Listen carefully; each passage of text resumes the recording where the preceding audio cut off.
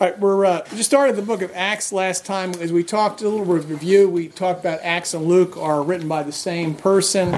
That's Luke, who is a companion of Paul. Luke is known as the beloved physician, as he said in Colossians. So Acts chapter 1 picks up right off where it ends. The story ends in Luke chapter 24, just a little bit of overlap. In Luke chapter 23, we have the death and burial of Jesus. In Luke chapter 24, we have his resurrection and his appearing to the two on the road to Emmaus and to the disciples. And he gives clear evidence that he is physically resurrected from the dead. And he says, I'm not a spirit, I'm not a ghost, just check me out, I have flesh and bones. He took bread and he took honeycomb and ate it to demonstrate that he was bodily resurrected. It wasn't a ghost, it wasn't a spirit. And he told them in Luke 24:49, tarry in the city of Jerusalem, wait there until you're endued with power from on high. So the book of Acts picks it up from there and covers approximately the first 30 years of the church's history, from the resurrection and ascension of Jesus to the time that Paul makes it to Rome. So Luke relied on the testimony of other eyewitnesses and investigation writing Luke, but in Acts, quite a bit of it he's personally familiar with, having been a companion of Paul, particularly the second half. Paul said in 1 Corinthians 15 that the foundation, he said the gospel that he preached was Christ died for our sins according to the scriptures, which means in fulfillment of the prophecies, he was buried and then he rose from the dead on the third day, according to the scriptures. He said if Christ isn't raised, either it happened or it didn't. If he's not raised from the dead, your faith is useless. It's empty. We're all still in our sins. We're false witnesses about God. So the entire faith hangs on whether these things actually happened or did not. One of the benefits of studying the book of Acts is Paul, after he explains this is the faith, it's the death, burial, and resurrection of Jesus in fulfillment of the prophecies and as confirmed by the testimony of eyewitnesses. And in the book of Acts, we will see the testimony of eyewitnesses, the people who saw Jesus raised from the dead, and we'll also see them explaining the prophecies. So while Jesus, at the end of Luke 24, opened the minds of the apostles to understand the scriptures, and he explained to the two on the road to Emmaus the prophecies, we don't have that in Luke 24. If we want to get an idea of what the prophecies are, we can listen carefully, very carefully, to what the apostles taught in the book of Acts. And I'll give you a hint right now, is you can't just look at the footnotes, the cheater footnotes in your Bibles when they're quoting a verse, because they're they only do that. They only put the reference in Bibles, in the footnotes, when they're actually quoting a verse. But a lot of times they're alluding to a verse, or he'll mention something and he just assumes that you know what he's talking about, that you're thoroughly fluent in the Old Testament scriptures. So that's why you got to dig a little deeper to really understand what's going on here. So that's the benefit of studying the book of Acts, foundation of the faith. We'll see the prophecies, and we'll also see how the gospel spread and the testimony of the eyewitnesses and what they suffered for what they believed. So we also talked about during the 40 days that Jesus appeared after his resurrection, he's speaking about the kingdom of God. The kingdom of God is the gospel. The kingdom is what Jesus said to be preached to the whole world before he came. And so when we're sharing the gospel with other people, we should be preaching the gospel of the kingdom, not the prosperity gospel, not the how does God get me out of my personal jam gospel. It's the gospel of the kingdom. All right?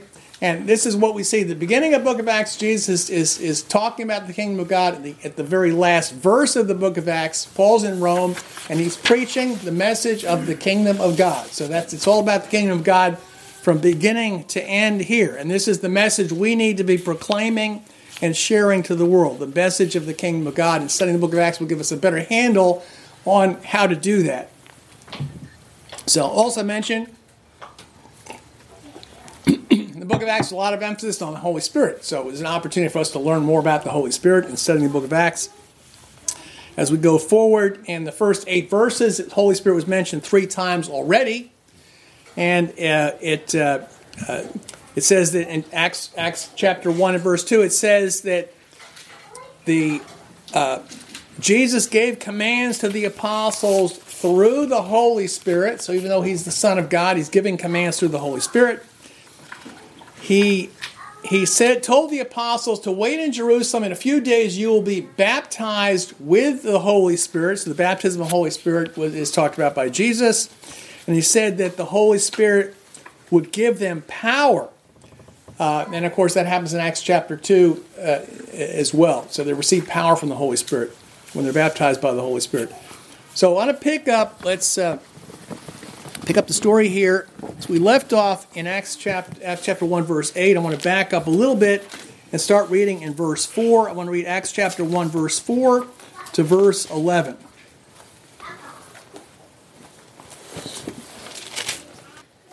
And being assembled together with them, he commanded them not to depart from Jerusalem, but to wait for the promise of the Father, which he said, "You've heard from me. For John truly baptized with water, but you shall be baptized with the Holy Spirit not many days from now." Therefore, when they had come together, they asked him, saying, "Lord, will you at this time restore the kingdom to Israel?" And he said to them, "It's not for you to know the times or seasons which the Father has put in his own authority. But you shall receive power when the Holy Spirit comes on you, and you shall be witnesses to me in Jerusalem, in all Judea and Samaria, and to the ends of the earth." Now when he had spoken these things, while they watched, he was taken up, and a cloud received him out of their sight. And while they looked steadfastly toward heaven, as he went up, behold, 2 men stood by them in white apparel, who also said, "Men of Galilee, why do you stand staring into heaven? The same Jesus who was taken up from you into heaven will so come in like manner as you saw him go into heaven." So there you have the ascension of Jesus into heaven. So Jesus tells the people, the apostles, they'll be his witnesses in Jerusalem, Judea, and Samaria, and to the end of the earth. That's a very, very graphic demonstration. You're going to go to the end of the earth for me, starting here. Tertullian was talking about this statement here, and I find it kind of interesting. I just want to share it about. He saw this as a fulfillment of a prophecy that the message would go out to the end of the earth. Does that remind you of anything in the Old Testament? I read from Tertullian. It's against Marcion, Book 4, chapter 43, and Nicene Fathers, Volume 3, page 423. And Tertullian says, "We have set forth Jesus Christ as none other than the Christ of the Creator. Our proofs we have drawn from his doctrines, maxims, affections, feelings, miracles, suffering, and even resurrection, as foretold by the prophets. Even to the last he taught us the same truth of his mission, when he sent forth his apostles to preach the gospel among the nations. For he has thus fulfilled the psalm, their sound is gone through all the earth, and their words to the end of the world." That's from Psalm 19 and verse 5. And let's read there. Psalm 19, the first 5 verses, and if you have a Bible based on the Septuagint, it'll be Psalm 18. I never thought about this passage in this way, but the heavens declare the glory of God, and the firmament shows the creation of his hands. Day to day utters speech, and night to night reveals knowledge. There is no speech nor language where their voices are not heard. Their proclamation went forth into all the earth, and their words to the end of the world. So this is a beautiful picture. Is that think about this? This is David who's writing, and this is when the kingdom of God is basically is in Israel, and he's talking about the message of God. And I think he's talking about the primary meaning is when you look up at the heavens and the skies, and you see the beautiful things of creation. This speaks to all the nations of the world, all the languages of the world, and to all the people of the world. Tertullian saw that this was being fulfilled also by the apostles, that the message of God was going out to people of every language, and it would go out to the end of the earth, as Jesus said in Acts chapter 1. So, when we think of the end of the earth, we've got a pretty good idea. I think most of us know what the earth looks like. We've got a globe either in our house or we went to school that had a globe. So the question is, when the apostles heard the expression to the end of the earth, what do you think that meant to them? A lot of people have the idea that in ancient times, people really didn't know much of anything. They thought the earth was flat, that if you go too far, you're going to fall off the edge or you get eaten by monsters or something like that. That's basically how most people think about the ancient world. Certainly 2,000 years ago, they probably had no idea what was out there. But I'm kind of interested in things like that. I have a lot of kind of wide-ranging interests in history. I'm a real lover of history. And I wonder, what did people know a long time ago? What did people know 2,000 years ago? And, could they read? How did they understand the world? Things like that. And so I'm reading some different things from around that time to get a handle on what people knew, what they didn't know. And I'm actually kind of surprised at how much people had figured out by the first century.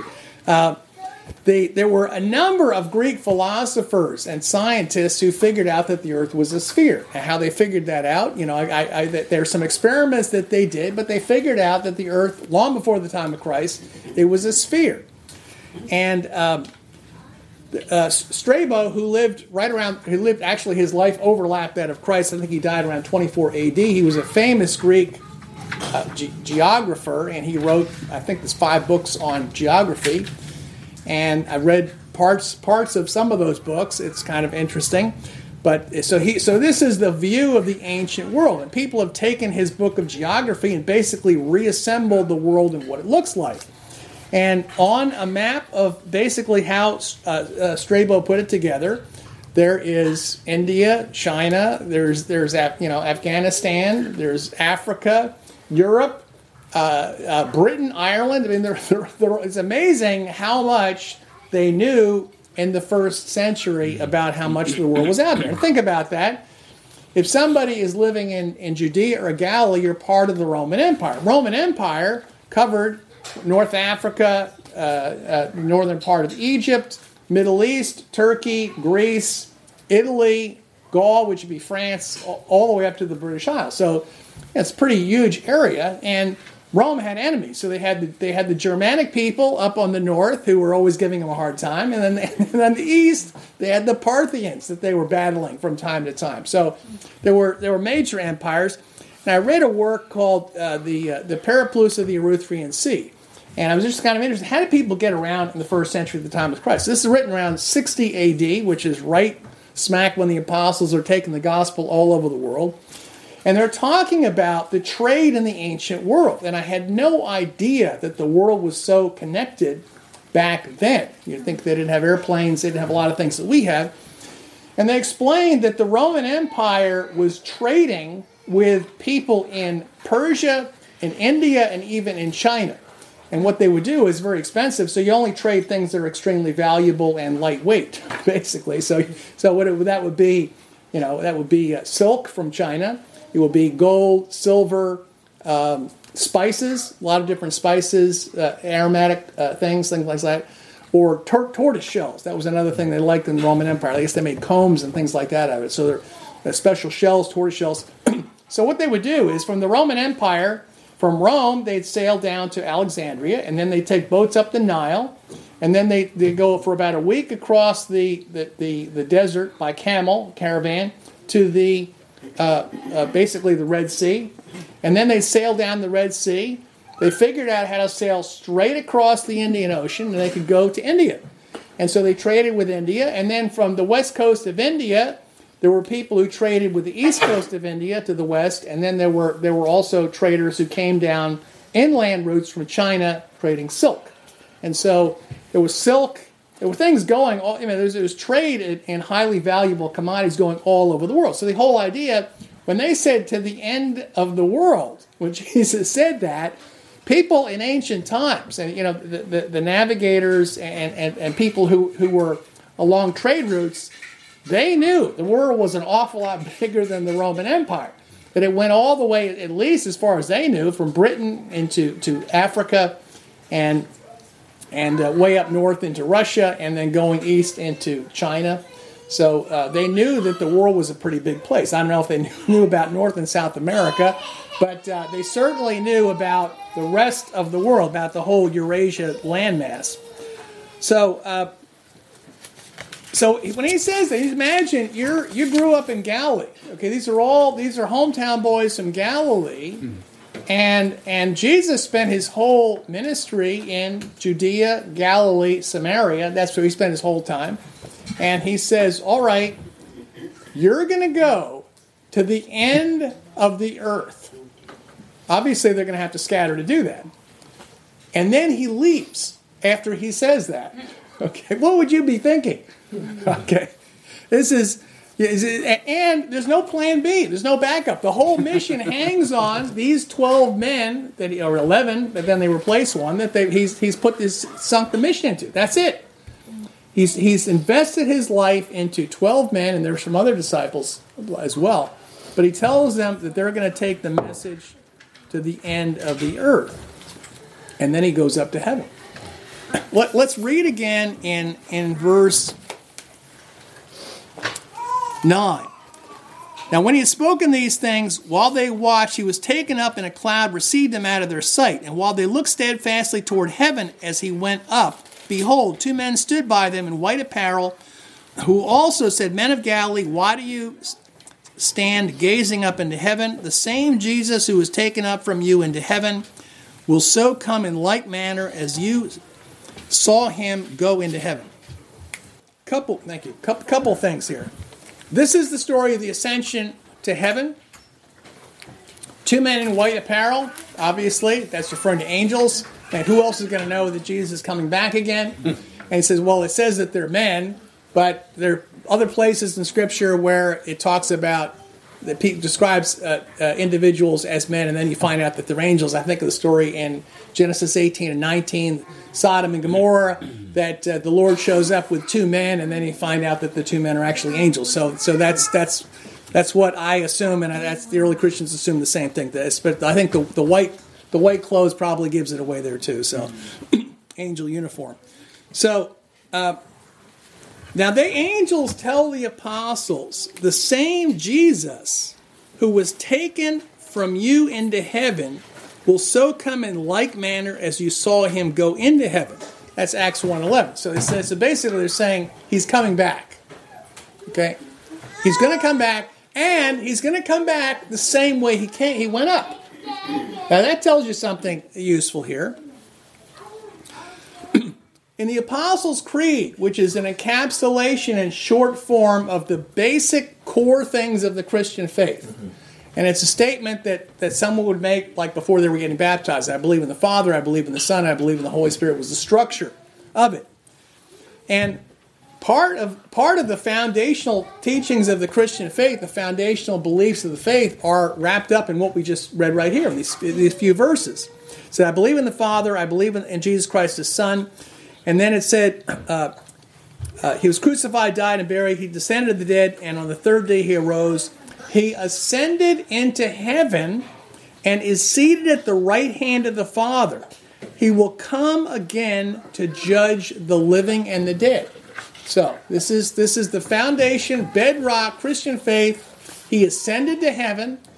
He's now seated at the right hand of God, and he's coming back on the day of judgment. In Acts chapter 2 and verse 33, Peter's preaching at Pentecost, and he says, we're talking about Jesus was raised from the dead, and he said, and he's now seated at the right hand of God. And he backs that up by quoting from Psalm 110, verse 1, or in the Septuagint Psalm 109. The Lord said to my Lord, sit at my right hand till I make your enemies your footstool. So Peter says he's sitting at the right hand of God, waiting for the time when his enemies will be made his footstool. That's a very famous quote. It's all over the New Testament. It's either quoted or alluded to many places. Jesus himself quotes this, referring to himself in Matthew, Mark, and Luke. And then at the end of Mark 14:62, Mark 16:19, In Mark 16:19, it says, "So then after the Lord had spoken to him, he was received up to heaven and sat down at the right hand of God." That's the long ending of Mark. It's in, I counted 10 places, besides the 3 times that Jesus himself quotes this, there are 10 places in the New Testament where this is mentioned. It's repeatedly in Hebrews, 1 Peter, Colossians, Ephesians. I'll put the references in the notes. So this is a basic teaching that's infused in the whole Old New Testament, that Jesus ascended to heaven and is seated right now at the right hand of God, and he's waiting for the time when his enemies made his footstool, and he will return. So, question. When the angel said he would return in the same manner in which you saw him go into heaven, what does that mean?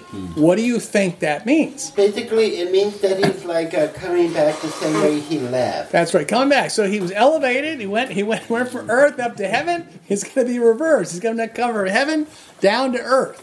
So it's going to be in reverse of the way it happened. Luke 21. I'll talk a little bit about the ascension. I don't know if I've ever heard a lesson I've taught on the ascension of Christ. Luke 21, 25 to 28. So Jesus is talking about the end. He says, "There will be signs in the sun and the moon and the stars, on the earth, distress of nations with perplexity, the sea and the waves roaring, men's hearts failing them for fear and expectation of those things coming on the earth. For the powers of heaven will be shaken.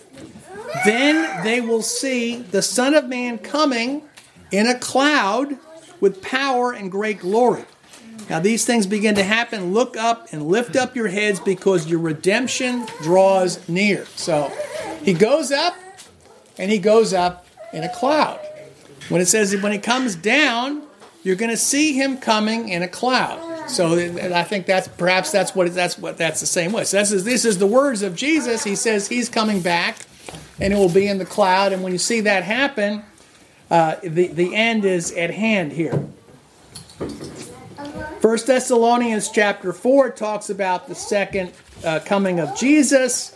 It says that he will descend from heaven, and the faithful who are still alive on the earth will be caught up together with the faithful dead who have been raised from the dead. The dead will be raised, and we will be caught up together with him in the clouds. Yeah.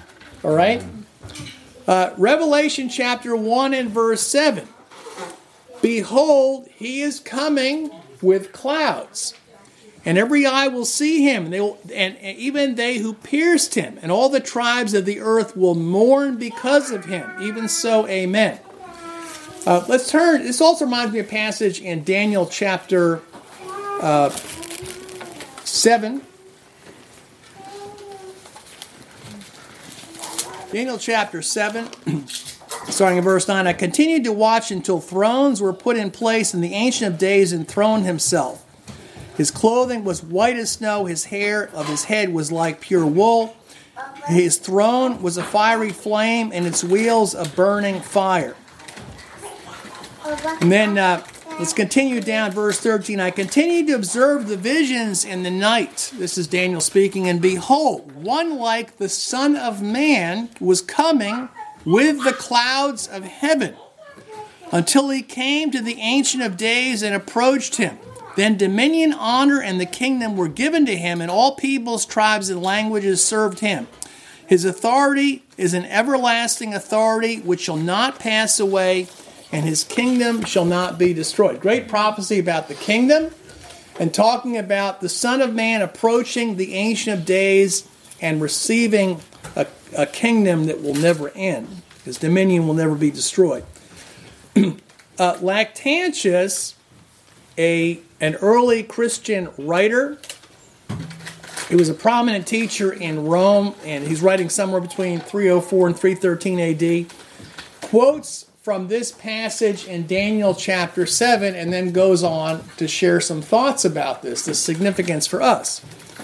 And he says, "But the prophet," referring to Daniel, comprises both his advents in two words. Advent is the coming of Jesus. So this is the whole idea that there are two comings of Jesus, when he was born, and then again when he comes to the second coming. The prophet Daniel comprises both his advents in few words. Behold, he says, one like the Son of Man coming with the clouds of heaven. He did not say, like the Son of God, but the Son of Man, that he might show that he had to be clothed with flesh on earth, that having assumed the form of a man, the condition of mortality, he might teach men righteousness. And when having completed the commands of God, he revealed the truth to the nations, he might also suffer death, that he might overcome and lay open the other world also. And thus, at length, rising again, he might proceed to his Father, borne aloft on a cloud. For the prophet said in addition, and came even the Ancient of Days, and he was presented to him, and he called the Most High God the Ancient of Days, whom age and origin cannot comprehend. For he alone was from generations, and he will always be to generations. But that Christ, after his passion and resurrection, was about to ascend to the God is the Father, David bore witness in these words. And he quotes from Psalm 110. The Lord said to my Lord, sit at my right hand till I make your enemies your footstool. Whom could this prophet, being himself a king, called his Lord, who sat at the right hand of God, but Christ the Son of God, who is King of kings and Lord of lords? That's Lactantius, Divine Institutes, Book 4, Chapter 12, and Nicene Fathers, Volume 7, page 111.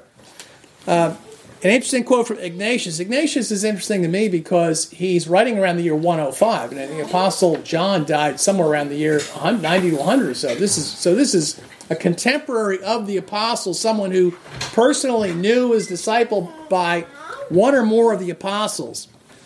He's a bishop of the church in Antioch, and he's talking about this whole concept about the ascension. Nor was this all, but also after he had shown himself to them that he had risen, and not in appearance only, he both ate and drank with them during 40 entire days. And thus was he with the flesh received up in their sight unto him that sent him, being with that same flesh to come, accompanied by glory and power. For, say the holy oracles, this same Jesus who was taken up from you into heaven shall so come in like manner as you've seen him go into heaven. But if they said he will come at the end of the world without a body, how shall those see him that pierced him? Revelation 1:7.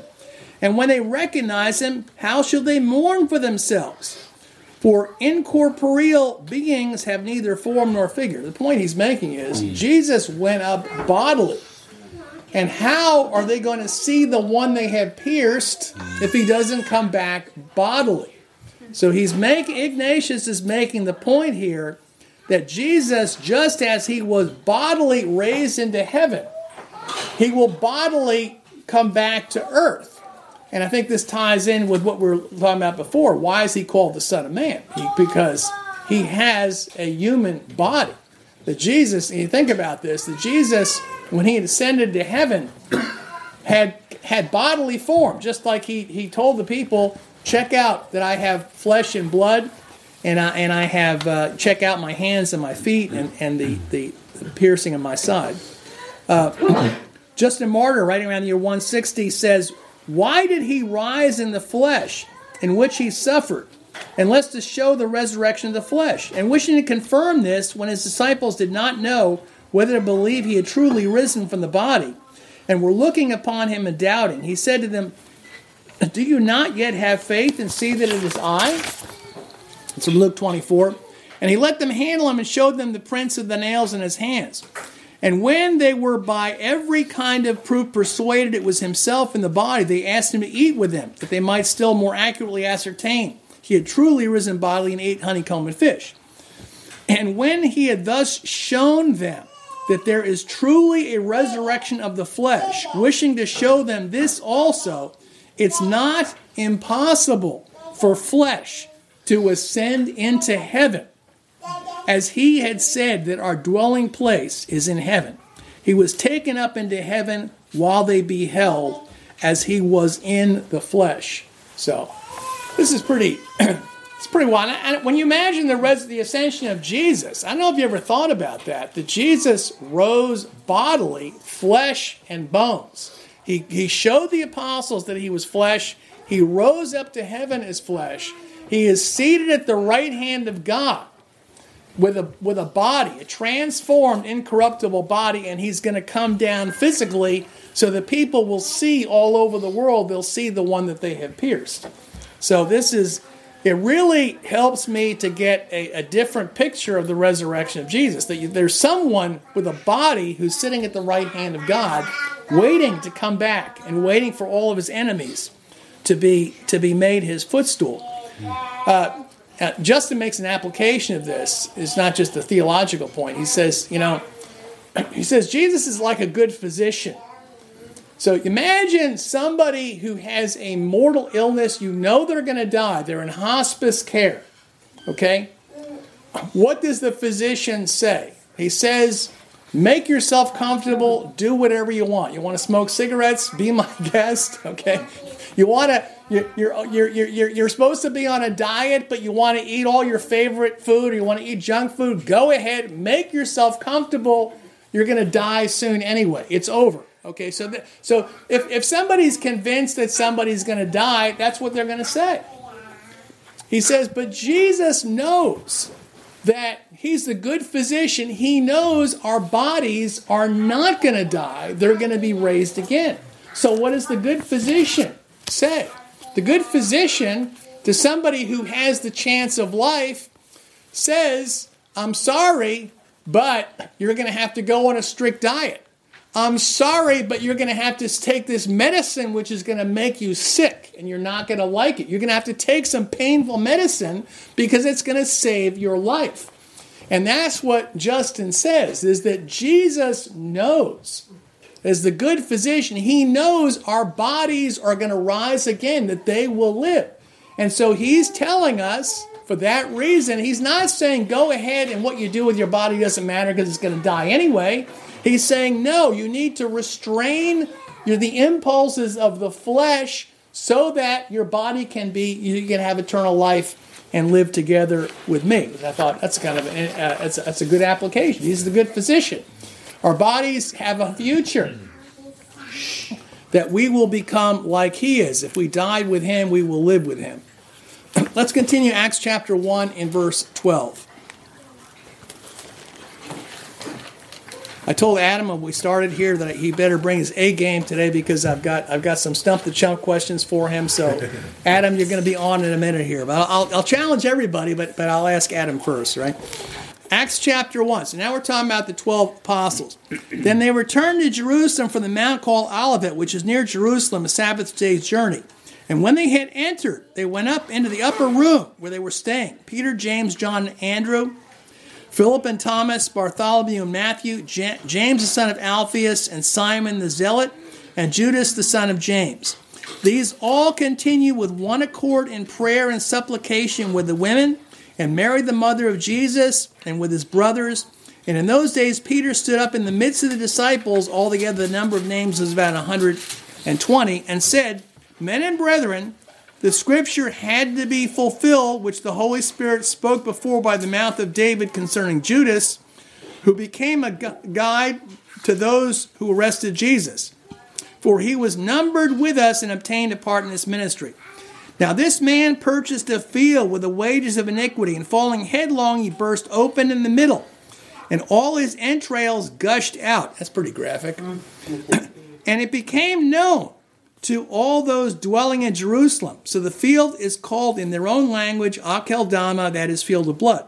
For it is written in the book of Psalms, let his dwelling place be desolate, and no one live in it. And, this is from another psalm, let another take his office.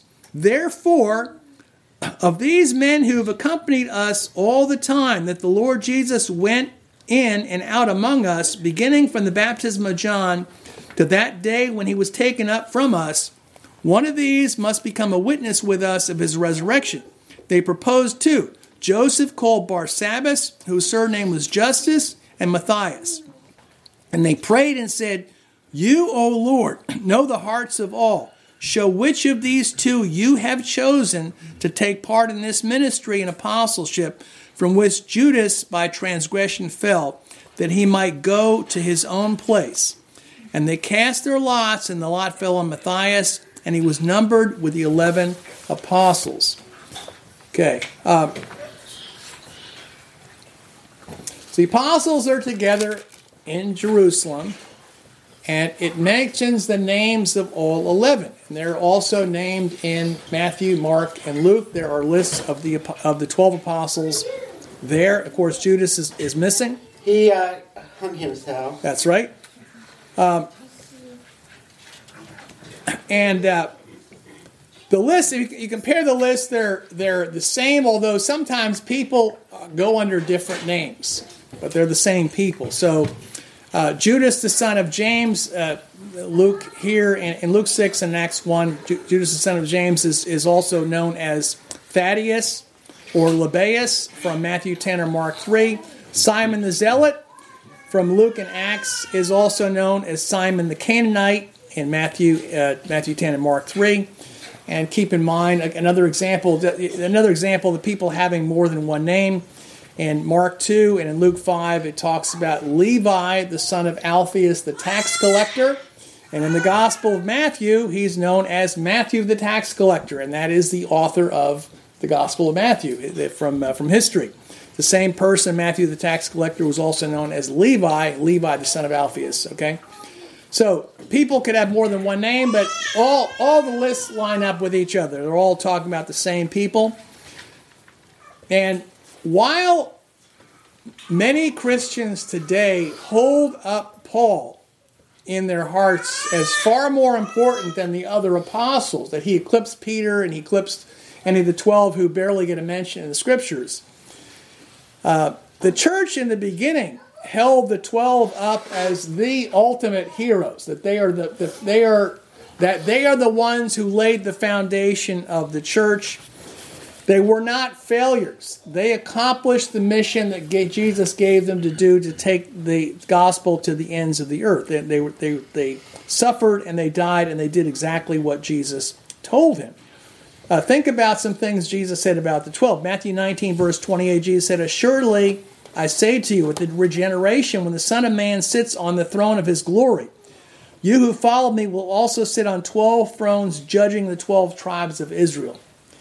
In Revelation 21, it talks about the great city, that there are 12 foundations of the city, and on those foundations were the names of the 12 apostles. Paul's not mentioned in there.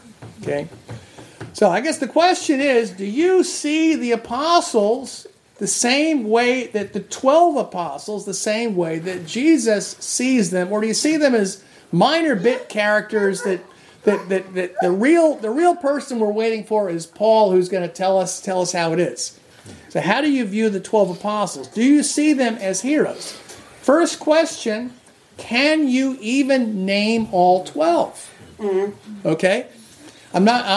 So that's the first question to ask you. It's a rhetorical question. Can you name all 12? Okay, so I've got a couple of other questions here just to test you, and I'm gonna put Adam on the spot. Which one of the 12 apostles was also called the twin? Oh, James? Good guess, but it was Thomas. Okay, Thomas, this is the doubting Thomas, was also known as Didymus or the twin. Which disciple had been a disciple of John the Baptist originally and then switched and went over to Jesus? James. Okay, we have a good guess here. That was a good guess also, but actually a couple other people got it. It was Andrew, who's the brother of Simon Peter. And this is a tougher question to think about. Of the 12, there are 3 pairs of brothers among the 12. That's half of the 12 apostles were pairs of brothers. So who are the brothers? All right. James, the brother of Thomas, the brother of Peter. Well, there's fragments of truth woven into there. Okay, Yeah, fragments. James and John are the sons of Zebedee. They're brothers. Peter and Andrew are the sons of John or Jonah. They're brothers. And then Matthew, also known as Levi, son of Alphaeus, and James, the son of Alphaeus, are brothers too. Although they may have been half brothers, because of it talks about the mother of James, son of Alphaeus, in one of the scriptures. So some people think they're half brothers. But you have right there. You have, if you just remember those three sets of brothers, you're halfway done to be able to name all 12. Okay, this next question: which ones were known as the sons of thunder? Oh, James and.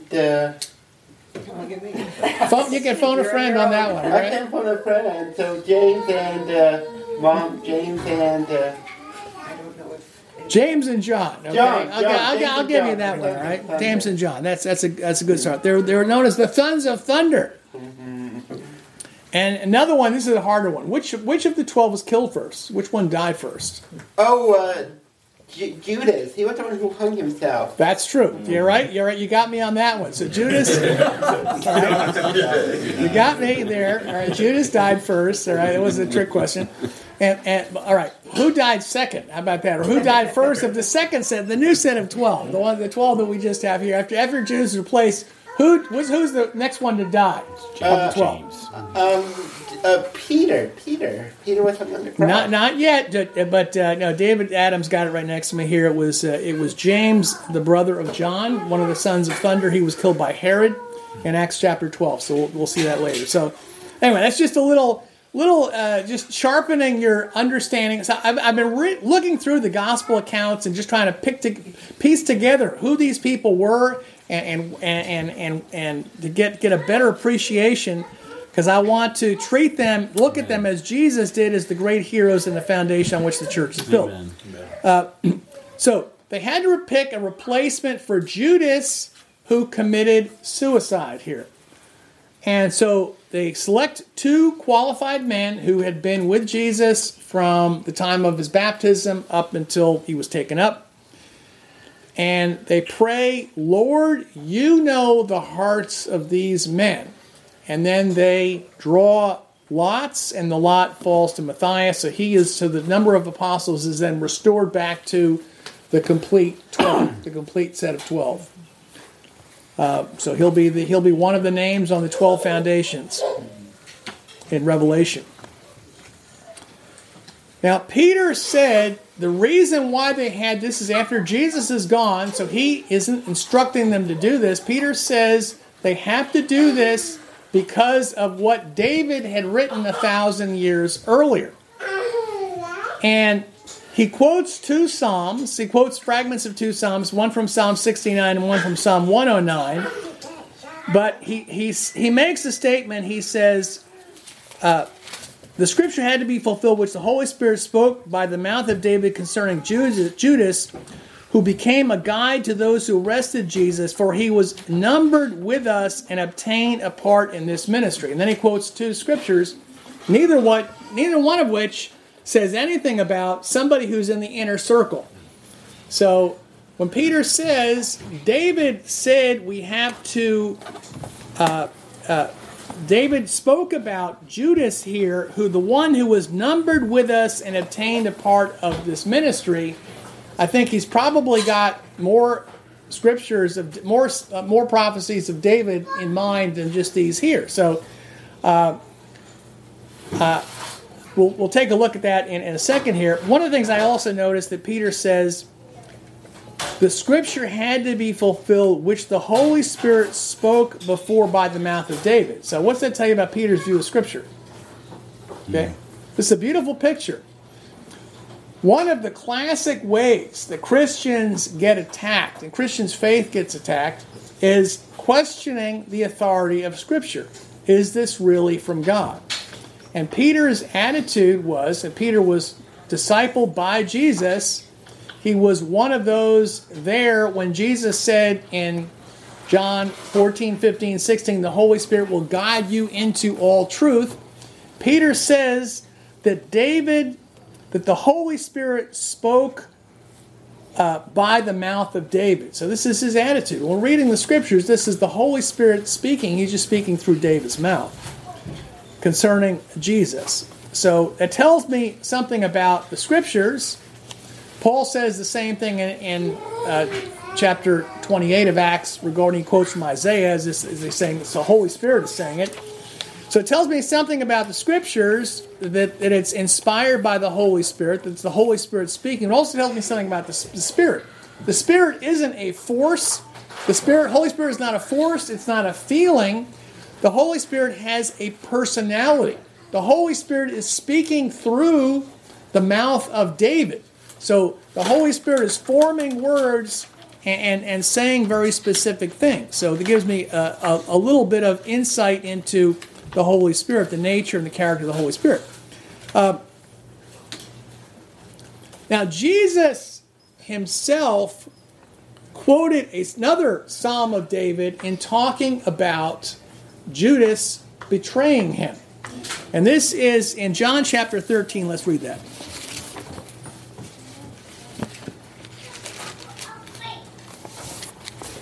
John chapter 13.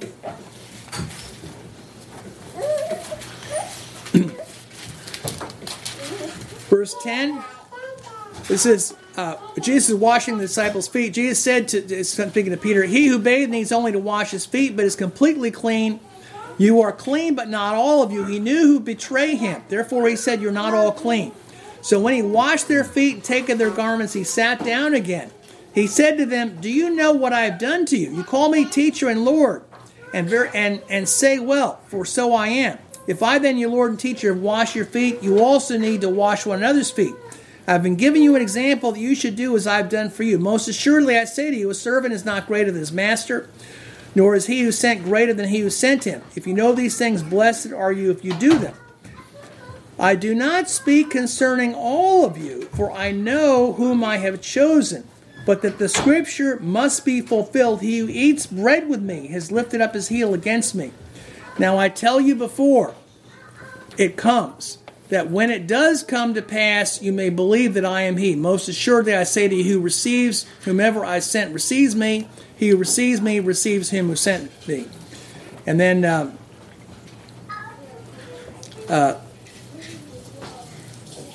verse 25, leaning back on Jesus' breast, he asked him, "Lord, who is it? Who is the betrayer going to be?" Jesus answered, "It is he to whom I shall give a piece of bread when I have dipped it." Having dipped the bread, he gave it to Judas Iscariot, the son of Simon. And after the piece of bread, Satan entered him. Then Jesus said to him, "What you do quickly." But no one at the table knew for what reason he said this to him. So this is the famous story of Judas leaving to betray Jesus, and Jesus says that this is in fulfillment of what it says in Psalm 40. Let's take a look there what it says. So as the question is, when Peter says, it's one of the inner circle is gonna betray and have to be replaced, and he quotes two psalms that don't refer to that. There actually is one Psalm of David that he's not quoting, which does, which I think he has in mind as well. Let's turn to Psalm 40. Okay, most Bibles will be Psalm 41, the Septuagint is Psalm 40. And actually, early Christians saw this as an amazingly detailed prophecy about Jesus that goes way beyond just Judas betraying him. Start reading in verse 6. My enemies speak evil things against me. When will he die and his name perish? And if he comes to see us, he speaks in vain. His heart gathers lawlessness to itself. He went forth and spoke the same. All of my enemies whispered together against me. Against me they devise evil for me. They testify a lawless word against me. Since he is asleep, will he rise again? Remember, sleep is throughout the scriptures a metaphor for death. For even the man of my peace in whom I hoped, he who ate my bread, dealt deceptively with me. But you, O Lord, have mercy on me and raise me up, and I will repay them. By this I know you are pleased with me, because my enemy did not rejoice over me, and because of my innocence you supported me, and established me before you forever. Blessed is the Lord God of Israel, from everlasting to everlasting. Amen, amen. So, this is about one who ate the bread with him, deceives him. People are plotting against the innocent man, and they say, since he's asleep, will he rise again? That makes no sense if somebody is natural sleep, because people always wake up when they're asleep. It's a metaphor for death. And the word rise again is the same word in the New Testament. From the Septuagint, is the same New Testament as being resurrected. So it's a prophecy about, the early Christians saw this as a prophecy about Jesus. Raise me up, and I will repay them. And he's saved because of his innocence. Amen. The element about the resurrection, Ignatius, writing around the year 105 in Nicene Fathers, Volume 1, page 71, said, he really died and was buried and rose from the dead, even as he prayed in a certain place, saying, but you, O Lord, raise me up again, and I shall repay them. And that's from this psalm right here.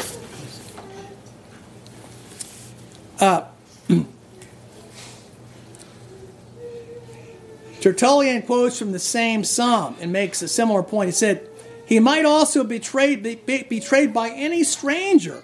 Did I not find that even here too he fulfilled the psalm? He who did eat bread with me has lifted up his heel against me. So he's saying, look, Jesus could have been killed by his enemies, but instead he was betrayed by one in his inner circle, as is explained in this psalm right here. And then he goes on and he says, second of all, he could have been betrayed by someone in his inner circle, but he was betrayed for silver. He said, and without a price he might have been betrayed. For what need of a traitor was there in the case of one who offered himself to the people openly, and might quite easily have been captured by forces taken by treachery? This might no doubt have been well enough for another Christ, but would not have been suitable for the one who was accomplishing prophecies. For it was written, the righteous one did they sell for silver. That's from Amos chapter 2 and verse 6. So the idea that you be betrayed, but he be betrayed, the righteous one, which is literally what it says in the Septuagint, will be betrayed by silver. That's Tertullian against Marcion, book 4, chapter 40, in Nicene Fathers, volume 3, page 418. In Proof of the Gospel, Eusebius in the 10th volume of that, he has a whole section of prophecies on Judas, and particularly with the Passion. And he says Psalm 54, that the early Christians understood that Psalm 54 is also a prophecy about Judas. Let's turn there. In most Bibles, be Psalm 55. Let's read verses 2 to 5. Give ear to my prayer, O God. Do not despise my supplication. Attend to me and hear me. I am vexed and in prayer and troubled by the enemy's voice and the sinner's affliction. For they turned their lawlessness upon me, and in wrath they were indignant with me. My heart was troubled within me, and the terror of death fell on me. And then in verse 10, drown them in the sea, O Lord, and divide their tongues, for I see lawlessness and strife in the city. Day and night it shall surround upon the walls. Lawlessness and trouble and wrongdoing are in her midst. And usury and treachery have not ceased from her squares. For if an enemy reviled me, I would have endured it. And if one hating me boasted against me, I would have hidden from him. But it was you, a man my equal, my guide and my friend, who together with me sweetened our meals. In God's house we walked in unity. Let death come upon them, and let them go down alive into Hades, because evils are in their dwellings, in the very midst of them. But I cried out to God, and the Lord heard me. Evening and morning and midday I shall tell them, I shall proclaim, and he will hear my voice. So this is the passage here. So it talks about one He said, look, if an enemy had done me in, I would understand that, but it was much worse than that. It was you, one of my peers, a man of my equal, my guide and my friend, the one who we ate the sweet bread together. You're the one who betrayed me. So this is the picture. An innocent man's in great distress. He's been He's been betrayed by a close friend, one he had meals with, and the Lord will punish him and bring him down to the grave. So Peter quoted from Psalm 69. Let's turn there. It's a great prophecy about the crucifixion.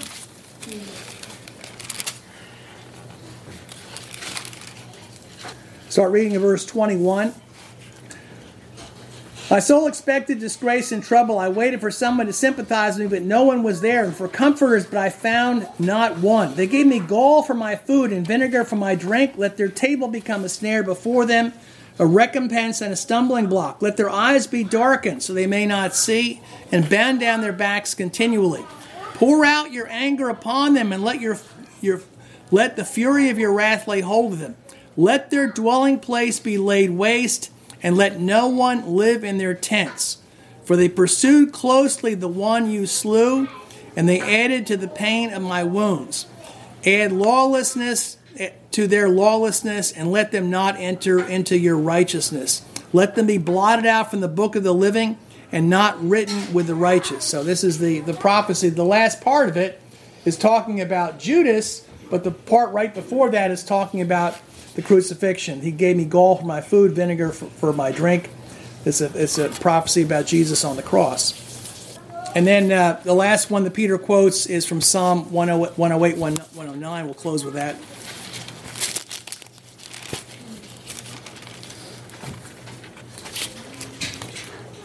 Psalm 109 in most Bibles, and the Septuagint, Psalm 108. O God, do not pass over my praise in silence, for the mouth of the sinner and the mouth of the deceitful man opened against me. They spoke against me with a deceitful tongue, and surrounded me with words of hatred, and warred against me without cause. Instead of loving me, they falsely accused me, but I continue to pray.